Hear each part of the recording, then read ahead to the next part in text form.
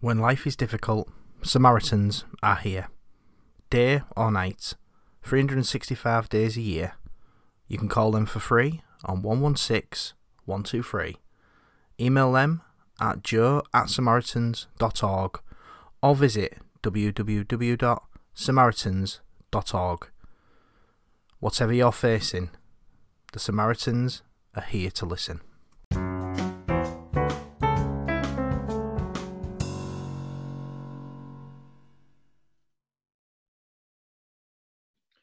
Welcome to the Beer Podcast. My name's Nick Mins.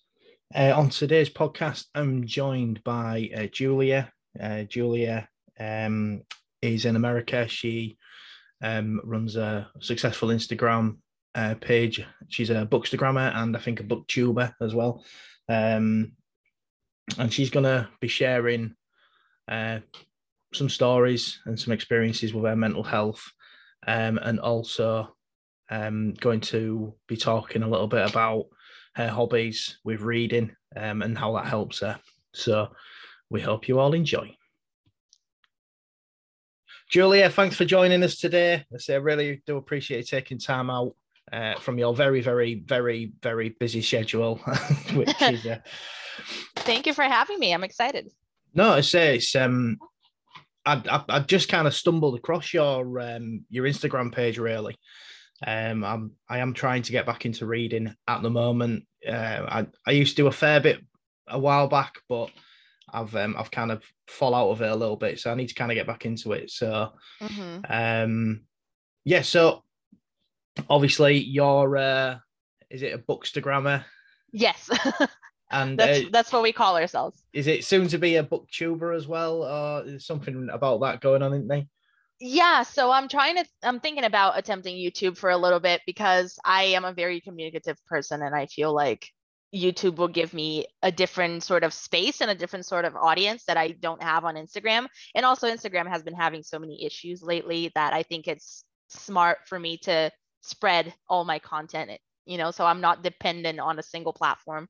Yeah. I say the thing is, if you're more across multi-platforms, you can reach a lot more people as well, can't you? So yeah. So a little bit of really, if you just want to kind of tell us about some of your experiences, like with mental health, really.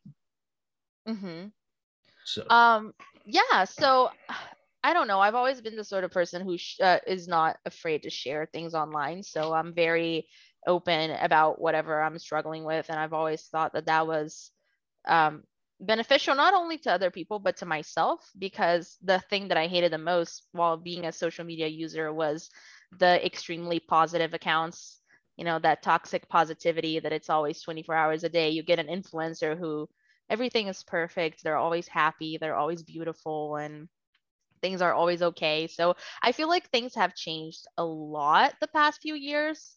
When Instagram started with the whole influence thing, that was worse. Now I feel like everyone is kind of jumping on that same boat, that we just get to open up and talk about, whatever mental health issues we deal with. I go to therapy weekly. I started it last year, but I went to therapy as well during high school because I deal with ADHD and anxiety. I am an immigrant, so I live far away from my family. So there's always the homesickness that hits random parts of the day. So I just try to make sure that I'm still functional. And for me to be functional is I have to have my mind working properly and taken care of. It's the most important thing to me. So I try to use every single tool that is given to me, either therapy, either talking to a friend, either I remember that I shared on Instagram that I watch Disney movies when I'm sad. So through therapy, I just learned to recognize the things that I need and the things that make me feel good, and to just accept that I'm going to go through different processes, either, depression or anxiety or whatever it is that I'm going through, and just to learn to use what's given to me by whatever outlet I decide. So books is a big one. That's why I'm a bookstagrammer. I read constantly, and that escape is very healthy to me. Of course, you have to be careful with how much you're escaping, but yeah, I use all of those tools, and it's great to be able to share that with other people. No, it's. I mean, one of the things that I noticed that you'd said on one of your reels was about the Disney movies. You say that you watch Disney movies when you're sad, and I don't know for me, like I mean, my wife, she's still like a big massive Disney fan. Hmm. Um, it didn't seem kind of too. I don't suppose it didn't seem like a really abnormal thing to do. Because I think people just try to find solace in things which bring them comfort. It's Yeah. it's almost like a comfort blanket, isn't it? Really, just them things that I suppose Disney movies as well which Disney movies is it? Do you have any in I mean, particular? I do every single thing that I used to watch because I'm a repeat watcher. I love watching things over and over again. That's what brings me comfort because you already know it's going to happen, right? So, Mulan is a big one. Lion King, The Ice Age, which is not necessarily Disney, but it was still something I watched as a kid. Aladdin, Tarzan, all of those 90s Disney movies were really great for me. But I just realized that it's not just the comfort, it's anything that's connected to my childhood. So I always tell people when you're feeling lost and desperate, try to connect back to whatever you have that's linked to your childhood, either a meal that your mom used to make or a scent. I have this thing with smell, and whenever I had a headache as a kid, my mom would get like one of those Vic vapor rubs that smell like menthol. Yeah, yeah, And she would rub it on my chest and on my forehead. And every time that I am feeling super stressed out and super nervous and I'm crying or whatever, all I have to do is grab a bucket of those menthol rubs and smell it. And I immediately calm down.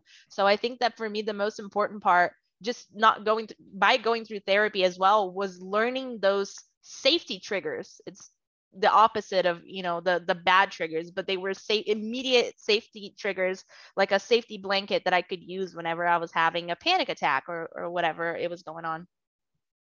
And the Disney movies fall in that category for yeah. sure. So when do you talking like triggers and things like that?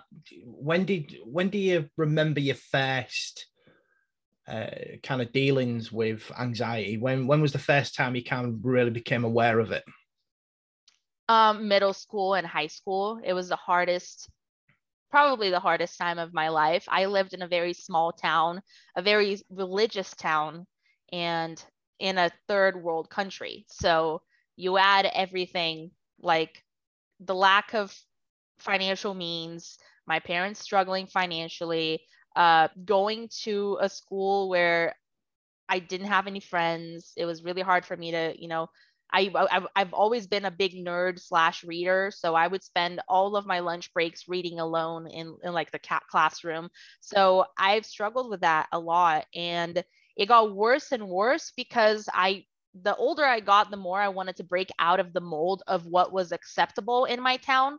So it was a very Catholic town. I have always been an atheist, basically. So being a kid who was like constantly fighting, and I went to a Catholic school.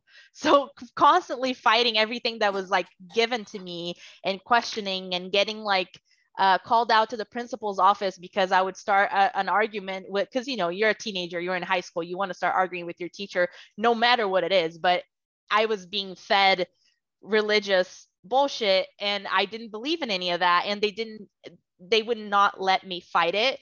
So there were so many different ways that I started lashing out as a teenager. Um, they didn't like people with tattoos. I started getting tattoos. They didn't like people with piercings. I started putting piercings on my face. They thought that girls shouldn't wear certain types of clothes. I would wear those clothes. They were super, super against it. You having multiple boyfriends or hooking up with people without turning it into a serious relationship. I started hooking up with a bunch of guys in high school. So it was a constant need to like lash out, break free of that mold or whatever. And that's when you're constantly fighting and you're going through your teenage years like that.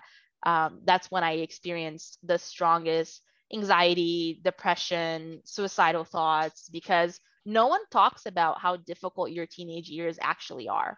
And then it's like the most important part of your development.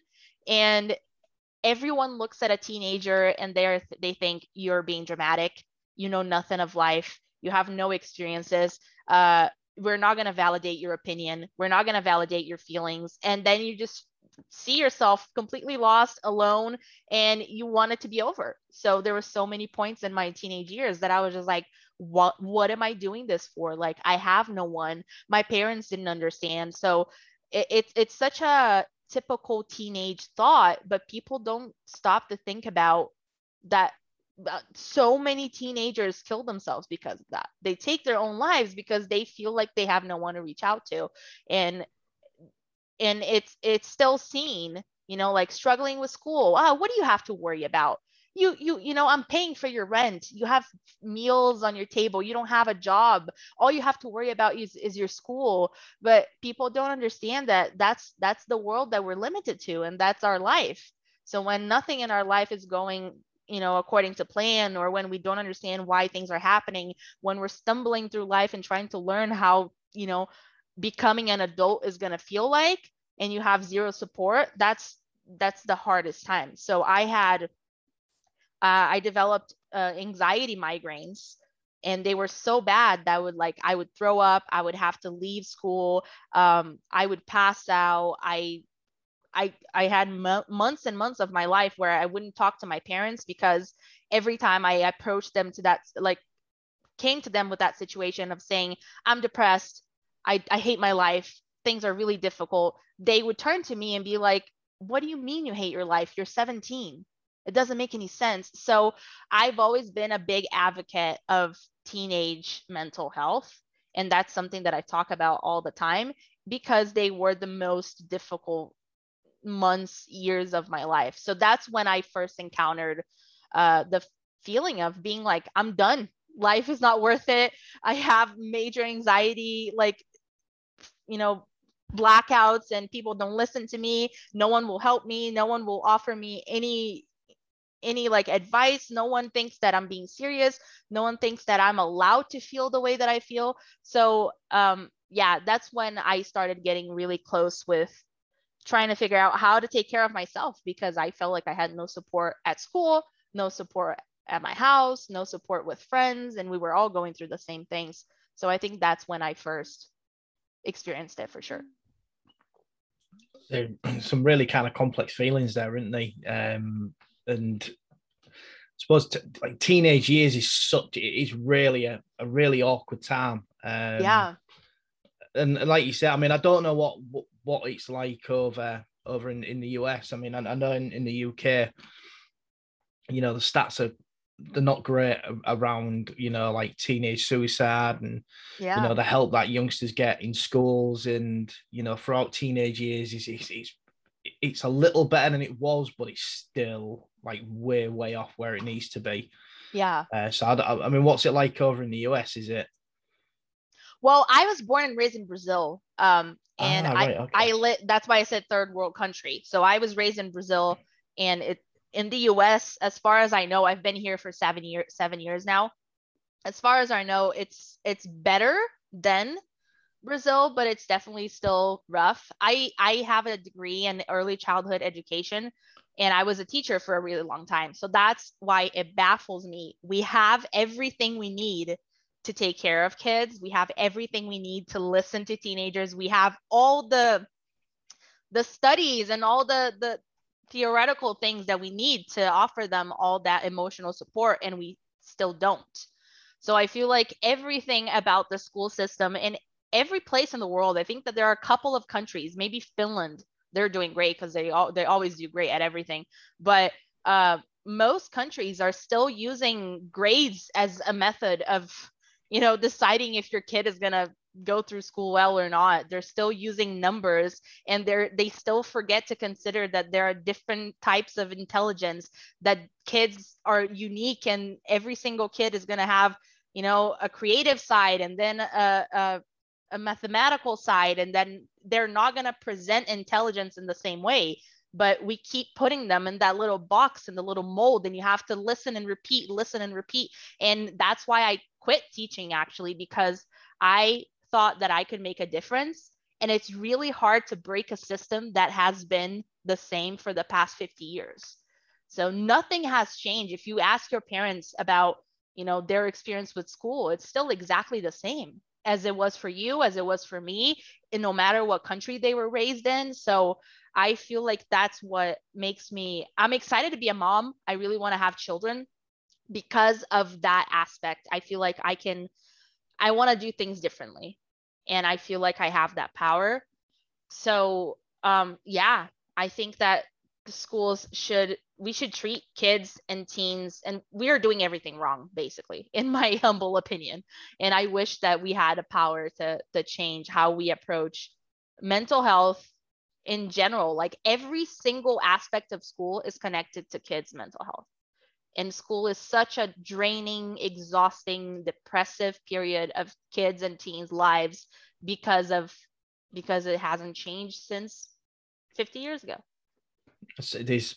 I mean, my eldest, he's 16 now, so he's just doing his GCSEs in the UK, Yeah. and he's, you said about everything's based on numbers, and it infuriates me when they start saying about, oh, you're supposed to be at this grade or this grade, and if you don't get Yeah. that grade, you won't be able to do this and do that. And I just keep saying to him, look, like, as long as you try, I don't care, Yeah. and I could sit there and I could tell him to go in his room.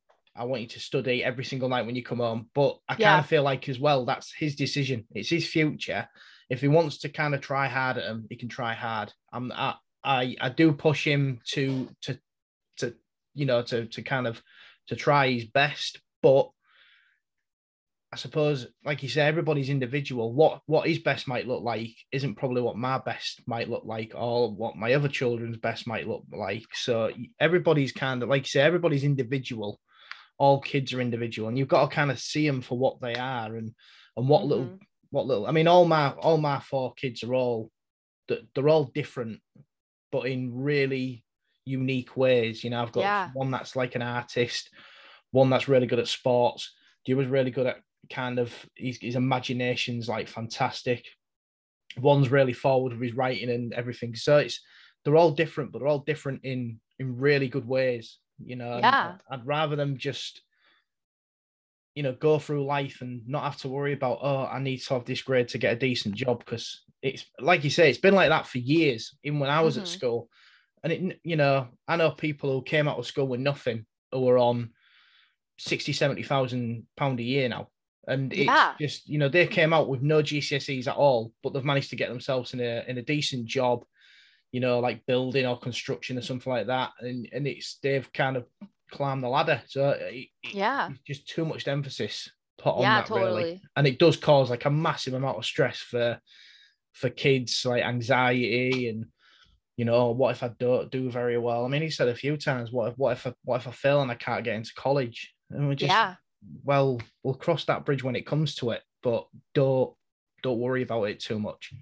Yeah. And the world is changing so much as well. I feel like college is the last thing on people's minds nowadays. Ever since the pandemic happened, things are not the same. Like you said, I know a lot of friends who didn't go to college at all and have amazing jobs because they're just well-rounded human beings. And I think that that's what we should be focusing on when we're raising kids. Like, yeah, you got to teach them that this is how things are done and there's nothing we can do to change it right now. You have to go to school, you have to get reasonable grades. And why is it like that? Well, because it is. But I feel like as a teacher, what I tried to do so hard was to show them that the most important thing was for you to be well-rounded, was for you to be a good person, was for you to be capable of learning anything and accepting different information and accepting things that you don't understand, that don't belong, and all of those things that were, kids get out of school without knowing how to fill their taxes, without knowing how to vote, and all they know is how to repeat, like math equations and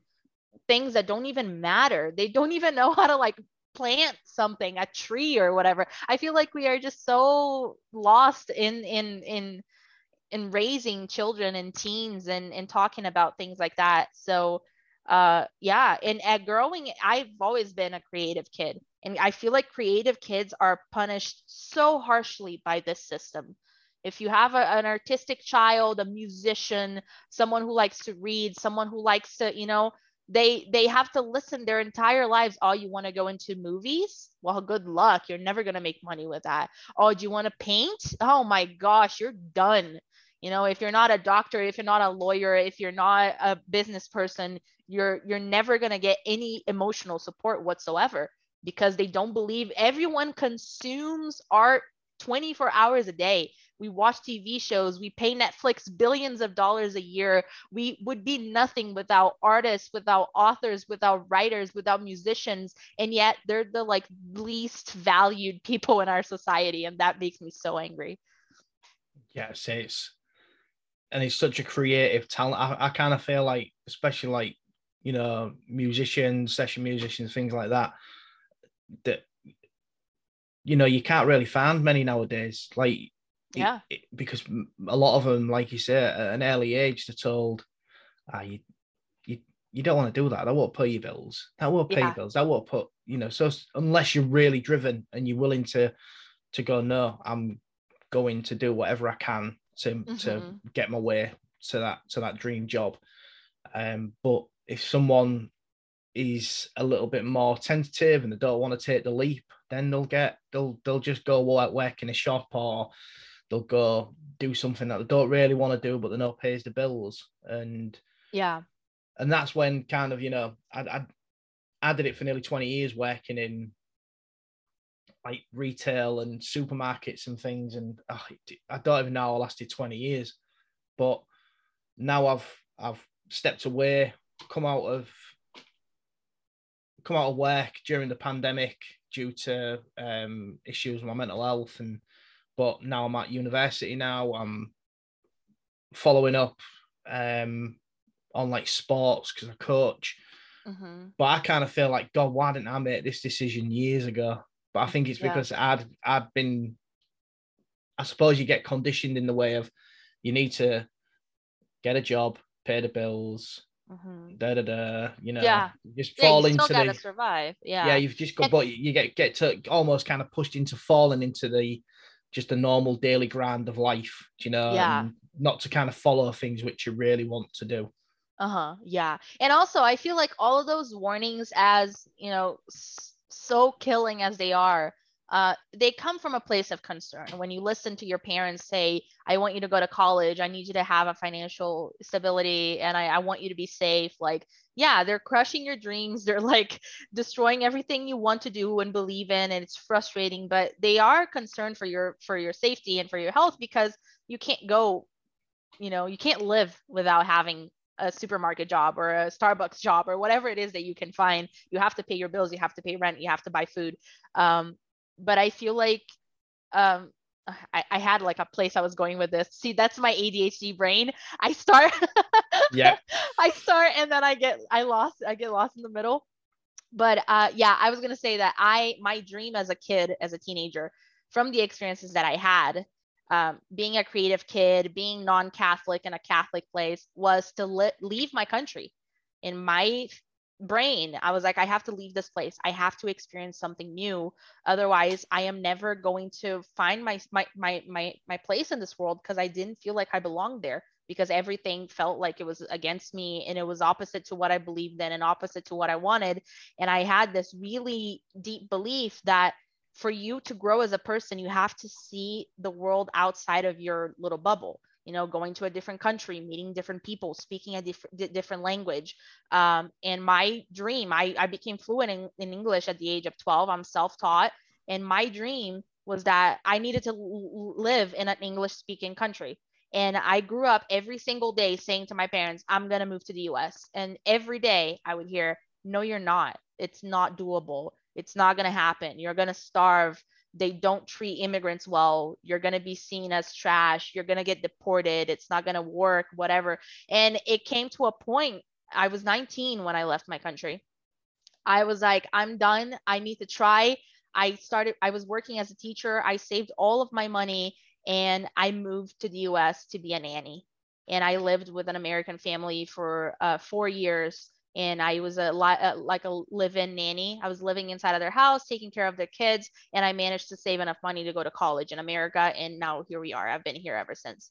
But that would never have happened if I had listened to every single thing that people had been pushing in my brain every day. It's not going to happen. You're going to starve. You're not going to be well received. It's not going to work. So sometimes I feel like we just have to listen to ourselves. And it's the most important thing that I learned during my, I'm an adult now, but I'm still learning. I'm still growing. I'm in my mid 20s. But I think that the most important advice that I give, stories that I posted on my birthday, that I'm doing the best that I can with what I've got, and that has to be enough. And I have to listen to myself more than anyone else, as much as I know that my family loves me, my friends love me, and they want the best for me. But I am the only person in this world who knows what I want, what I need, how I feel, and what am I willing to do to get there. And no matter what,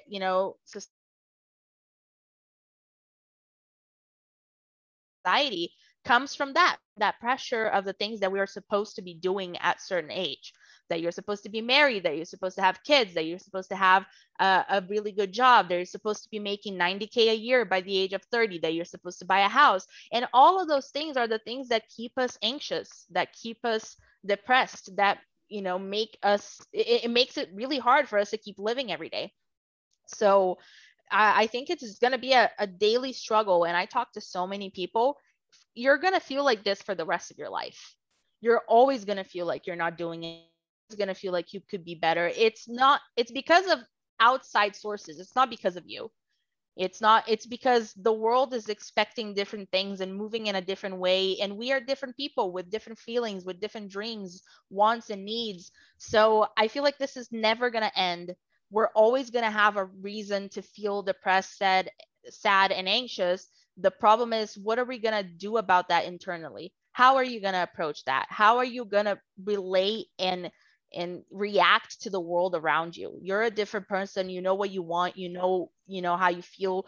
We're all raised different. We had different experiences, different families. So I feel like it's more going back internally and being okay with yourself internally, then, because then it gets easier. Yeah, we're always going to have a reason to worry. We're always anxious. We're always going to be sad. But I have my own tools inside of myself to sit down and say, I am going to be okay. And I'm doing the best that I can. And it's going to be fine.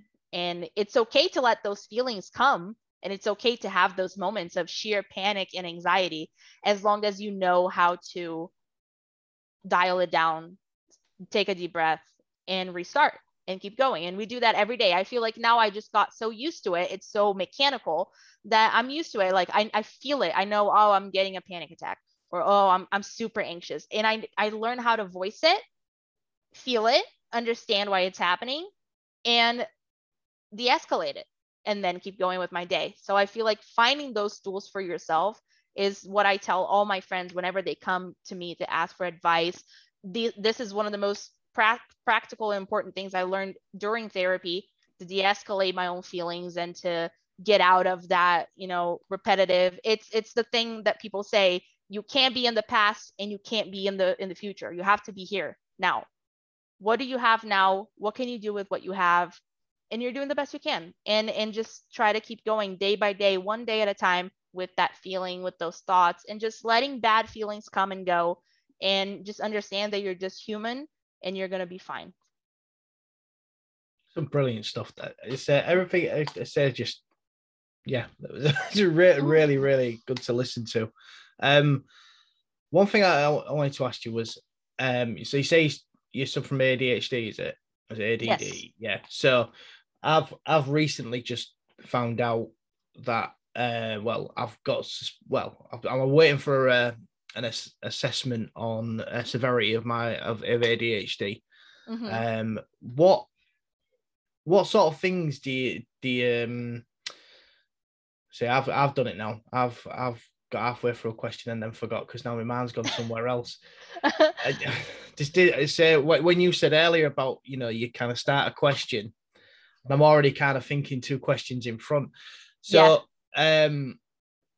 so what sort of traits or what sort of things do you find happens with your ADHD throughout the day? How does it affect you? It's in so many ways. There are little quirks that people might think, oh, it's annoying or it's silly, but it's not really quirky at all. It's just my brain having a little, short circuit during the day.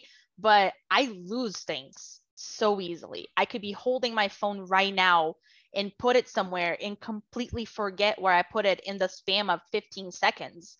And I could be, that thing that people say, like, oh, you're going into a room and you forget immediately why you were there. That's normal for most people. But for people with that hyperactivity that I have, not only the fact that I talk super fast, that I can't be standing still for too long, the fact that my brain never shuts down, never. I'm constantly thinking about 37 things at the same time. That's why people, see me on Instagram and they're like, wow, you do so much. And it's like, it's not a choice. I can't physically stop myself from doing, and having to put myself in a place I have to force myself to rest.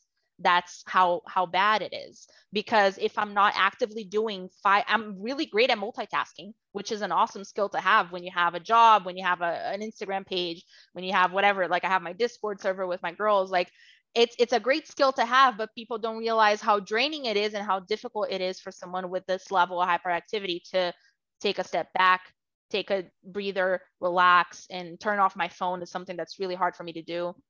So I get affected in very different ways during the day. But like I told you, we learn how to deal with it, and you learn how to use different tools, and getting diagnosed plus therapy is what changed my life. Like, yeah, I have it. But now I understand my quirks. I understand when it happens, how it happens, and why it happens. And I understand how to help myself de-escalate and keep going with my day in a way that affects my day as least as possible. It still does. Like, I lose things all the time. It's really hard for me to keep myself organized, but I still try. I forget things when I'm saying in the middle of the sentence. And you would think that reading, people with ADHD say, like, it's really hard for me to read. I don't know how to read. I get lost in the middle of the first paragraph and I have to go back and keep rereading. So I had to find tools to do all of those things. When I'm reading, there are two different types of people when they read. And I learned that ADHD people need to do active reading. And that's why I created my Instagram account. So people who don't have that level of hyperactivity and can read and calm down and just relax on the couch for 4 hours straight without losing their train of thought, it's called passive reading. They can sit down, turn the pages, and enjoy the story. But people that are super hyperactive, like me, we have to do active reading. So my therapist taught me how to pick up a book and talk to the book. So I'm reading the story not to absorb it, but to react to it. And I decided that since I'm reacting to the stories, maybe I should post that online. And then people started following me because they're like, oh, that's hilarious. You're reacting to quotes. You're reacting to romance books. You're reacting to cringy sex scenes in romance books. You're reacting to cringy dialogues. And then I became a book reviewer because that was my tool to be able to finish a whole book without letting ADHD affect me, was by reacting to every single sentence. So I don't have to read out loud to myself anymore. I did have to do that for a little bit. There were other tools that I found. I act the dialogues. Sometimes that really, really helps when I can't keep acting the dialogues was great. Reacting to every sentence, and the annotating books. Annotating books for an ADHD person is also amazing because you have a task to focus on. It's not just read the book. You're actively working with the material that was given to you. It's still a fun read. It's a fictional read. It's a romance novel. You're still enjoying like a movie, but as an ADHD person, you need something more than just reading passively. And then I found Audible, and that's when Audible came into play. I've always been a podcast listener as well, but Audible gave me the ability to listen to a book in 2 speed. And the 2 speed for me changed my life. I could never listen to an audiobook in 1 speed. So all those little things, like, we do have tools around us to help us live with it and make sure that we still enjoy things like other people enjoy. So and then that's how my Instagram came to life. Now my Instagram is just another tool for me to be able to, because I've always been a reader, but I just didn't realize that I struggled with school because of that as well. Reading, of course, reading a fiction book or a fantasy book that you enjoy for pleasure versus reading a school book is very different, a school book that you have to read. But I've always struggled with school. My grades were always awful. And people would look at me and be like, wow, why are you doing, it doesn't make any sense. You read 120 books a year and you fail geography, you failed history, you're really bad at math. People would look at me like I was this like monster, like snake with three heads, and didn't understand. And I was like, well, it is how, I didn't know either. I didn't have that access. We didn't have people who understood of, you know, ADHD kids and hyperactive kids in school are always just forgotten. You know, we are either seen as lazy or as dumb or as slow, and it's not. You just have to learn how to poke and understand the ways that that brain works. And I was finally able to be diagnosed and understand that my brain works differently, and it's okay, and it's great, it's amazing, because it gives me so many different ways to talk about things and to review things. And people sometimes comment on my reviews. They're like, how do you remember all of that? How are you so specific with your reviews? And your reviews are hilarious. And you're so great at pinpointing everything that went wrong with the manuscript and everything. And it's because I just learned how to deal with with the cards that I've been dealt. And that was the best part about. And of course, I can attribute that to therapy always. So, I mean, you know, when you read, because I don't know if you have it, when you read, do you find yourself getting really absorbed into the book? Oh yeah, I get completely lost. And also, I think that the fact that I speak two languages, I can completely block out people talking to me. I can read in a loud place. I can read with music in the background. I can read with a movie in the background. It's just totally doable. But yeah, I get my therapist tells me that she calls me, what is the word that she uses, because my therapist speaks Portuguese and we have our therapy sessions in my first language, but it's sort of like a high sensitivity. And she says only people with high sensitivity can get completely lost in a book. You know, when you talk to people who read and then you talk to people who don't read and you ask them like, but don't you imagine like the pages that you're reading like a movie? And people are like, no, how do you do that? And it's like, don't you see like the things that are happening in the book in your head? And they're like, no, I'm just reading, like that's boring. So we have the reading world completely divided by the people who are have really high sensitivity and can get completely lost in the story. And some people go as far as like hearing the sounds that they're reading and seeing colors and, you know, smelling things when it's happening. And then you have the other people who are more, you know, focused on what they can hear and see the exact sciences and not the creative sciences. So I have my little world there with my Bookstagram and the people who follow me and the girls on my Discord. And we get along together so well because we are that group of people. We are those kids who grew up being, you know, struggling with school, being extremely creative children, kids who had no support. People didn't understand them. They didn't make friends easily because all of us have the same little quirks. And that's why Bookstagram is so amazing, because we found each other.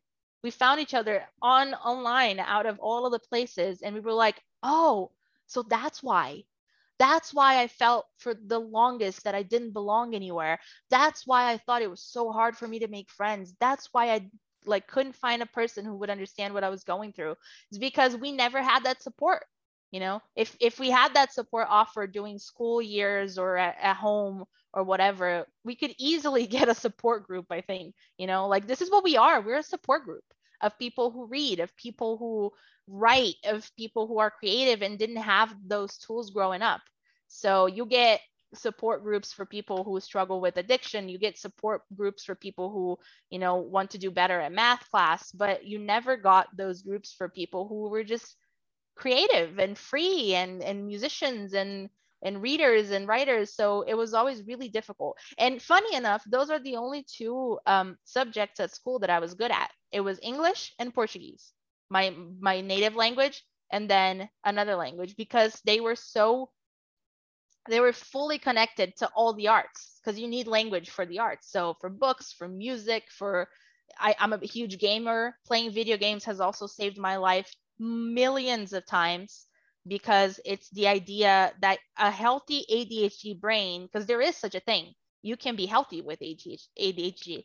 It's a brain that can use all the power that I have going in there and all the hyperactivity that I have flowing in my brain. Multitasking in video games is amazing. You find a multitask game, a game that you have to do multiple things, click multiple buttons. That's such a healthy outlet that people don't think about. People look at video gamers or gamers, are like, you're just lazy, you're socially inept, you're a person, like I've always been not antisocial, but not super extroverted. People see me on Instagram posting all the time, and they're like, oh, she's extroverted. No, I'm not. I'm like an ambivert completely. Like I hate going out. I hate clubbing. I hate it. I have really, really deep social anxiety. I don't like talking to people face to face. It's really hard for me to open up to people, just because I found a comfortable niche on Instagram where I can say things, doesn't mean that I am still there. And this is what we all are. That's why I said it's still a community that works, and it's such an amazing community, because I feel like all of us are like that. We're the shy kids who like to read during recess and didn't have many friends. And then now we found each other and we're here. It's amazing. The thing is, like, those, like you say, they are really just like support groups. Yeah. And like you say, I mean, we have quite a few different support groups over here for like losing weight and for mental health, but like you said, there's not really anything where it's kind of just like, look, we're just creative. We just want to hang out. We just want to, Mm-hmm. we have the same. I suppose it's people very much. You have to kind of be in a certain group. Do you know what I mean? You can't. Yeah. It's like, oh, you have to be in this group. If you're like that, you have to be in that group. If you're like that, you have to be in that group. You can't, Mm-hmm. just because you like reading, or but you can't. You say it's such a society. What is it like? So I think, I say, most of the stuff you mentioned has just been. It's been amazing. It's been amazing to listen to and to kind of absorb in as well. It's for someone who's obviously you've been through things, but the way that you talk about it as well, I find quite inspiring. In the way that you talk about, you're doing hard work in recognizing what's going on with your triggers, where for your mental health. Mm-hmm. And even the way that you understand, and you're almost quite accepting of the ADHD as well. Yeah. It is really inspiring. So thank I you. say it really, really is. So to finish on, if I was to ask you, what one piece of advice would you give to anybody out there who's maybe listening to this and he's thinking, God, that's me. This, I'm going through the same things. What would be a one little nugget of advice for them? I think that's what you just said is very interesting, that when the reason that I talk about things online is so people can hear me and say, God, that's me. I do that too, or I go through that too. And I feel like that feeling of not being on an island and not hiding yourself from that, because you are going to find someone who's going through the same thing that you're going through. And I know how difficult it is to make friends and to put yourself out there and to look for support and to admit that you need help and to admit that you're not doing well is really difficult, but that's what we have to do for ourselves. So other than what I tell people every day, to forgive yourself. It's really hard for me to forgive myself. I am so hard on myself that I'm not doing enough, that I should be doing more, that I should be better, that I should be skinnier, that I should be richer, that like all of those things that we keep telling ourselves all the time, that we're never enough. And I don't know if it's a society thing, if it's a internal thing, if everyone goes through that or not, but just to be able to look at yourself in the mirror and say, I'm doing the best I can with what I've got, and that's got to be enough. If it's not enough, I'll make it enough, because we deserve that. And you have to make sure that you remind yourself that you deserve peace, you deserve to be happy, you deserve to feel safe and calm, and you just have to turn back to yourself and learn, like I said, your safety triggers, and learn what you have to do to make yourself feel better. If you find out that working out works for you, please do it as much as you can. If you find out that watching Disney movies work for you, please do it as much as you can. But also, the most important thing for me was creating a community. I grew up thinking that I just didn't have any friends because I was a shy kid, because I was different, and because that's it. I'm gonna live and die without a group of girlfriends. I've seen so many people, my extroverted friends who liked go clubbing, they went clubbing all the time. They always went clubbing with the same 15, 20 people. And I didn't see myself sitting down to read at a bookstore with 15 to 20 people. And now I have a 16,000 people community who are actually the same people, like the same things that I do, and read the same books that I read. So it was just the fact that I was brave enough to open myself up to the world and be like, here I am. I'm not going to apologize for the things that I like, for the way that I am, for, the things that I enjoy doing. Are you with me or are you not with me? So finding that community was the best thing. So I always tell people, just open up. You never know the person who's going to reach out to you and be like, I feel exactly the same way. You never know, like, the person who's gonna, and honestly, the internet is the only place I feel like you can do that nowadays. Are you gonna get people, are you gonna get harassed? Are you gonna get people who don't understand? Are you gonna get people who are gonna make fun of you? Yes, you're always gonna get there no matter where you are. But just, life is so absurdly short. We think it's long, but it's not. So if you're gonna spend the rest of your days hiding yourself, being scared to reach out to people, being scared to ask for help, being scared to admit to things that you enjoy or the things you struggle with, it's not worth it. So I think finding strength in yourself to be vulnerable so other people can find that too. And maybe you're going to be able to make your own community, or to join a community that like the same things that you do. And you're not going to feel as lonely anymore. Because I feel like the thing for us is we all feel so fucking lonely all the time, no matter how many people we have in our lives, no matter if we have a job, a family. Like, it's really easy for you to feel lonely and lost. So just reach out, tell yourself you're doing the best you can, and be really kind to yourself, because we are all on the same boat. Julia, that's brilliant. Honestly, that is such a nice way to end the podcast. As I say, I just want to thank you so much for coming on. As I say, for taking time out of your day to come on and talk today. It's really, really inspiring stuff. But as I say, thank you so much. Absolutely. Thank you for having me. I'm excited to share this with the girls, because I know that my girls are going to love listening to this. Brilliant. But no, I say thank you so much anyway, yet again. And for everybody else, I'll see you on the next podcast.